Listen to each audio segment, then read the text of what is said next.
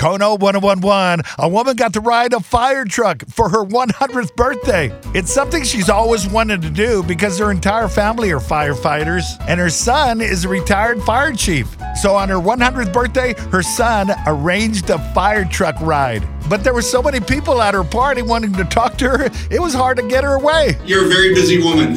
I am. People who know her say that she's been a go-getter her entire life. She believes that's a big part of why she's still active today. And that's half of what I think keeps you going. Even though she lives in a nursing home, she's not like everybody else. You know, some of them, they just sit down and call it a day, and that's it. Not Fidalia Breunig. She's an Energizer bunny. I don't do that. I always can think of something that has to be done. And off she goes on the fire truck. Look at her, having the time of her life.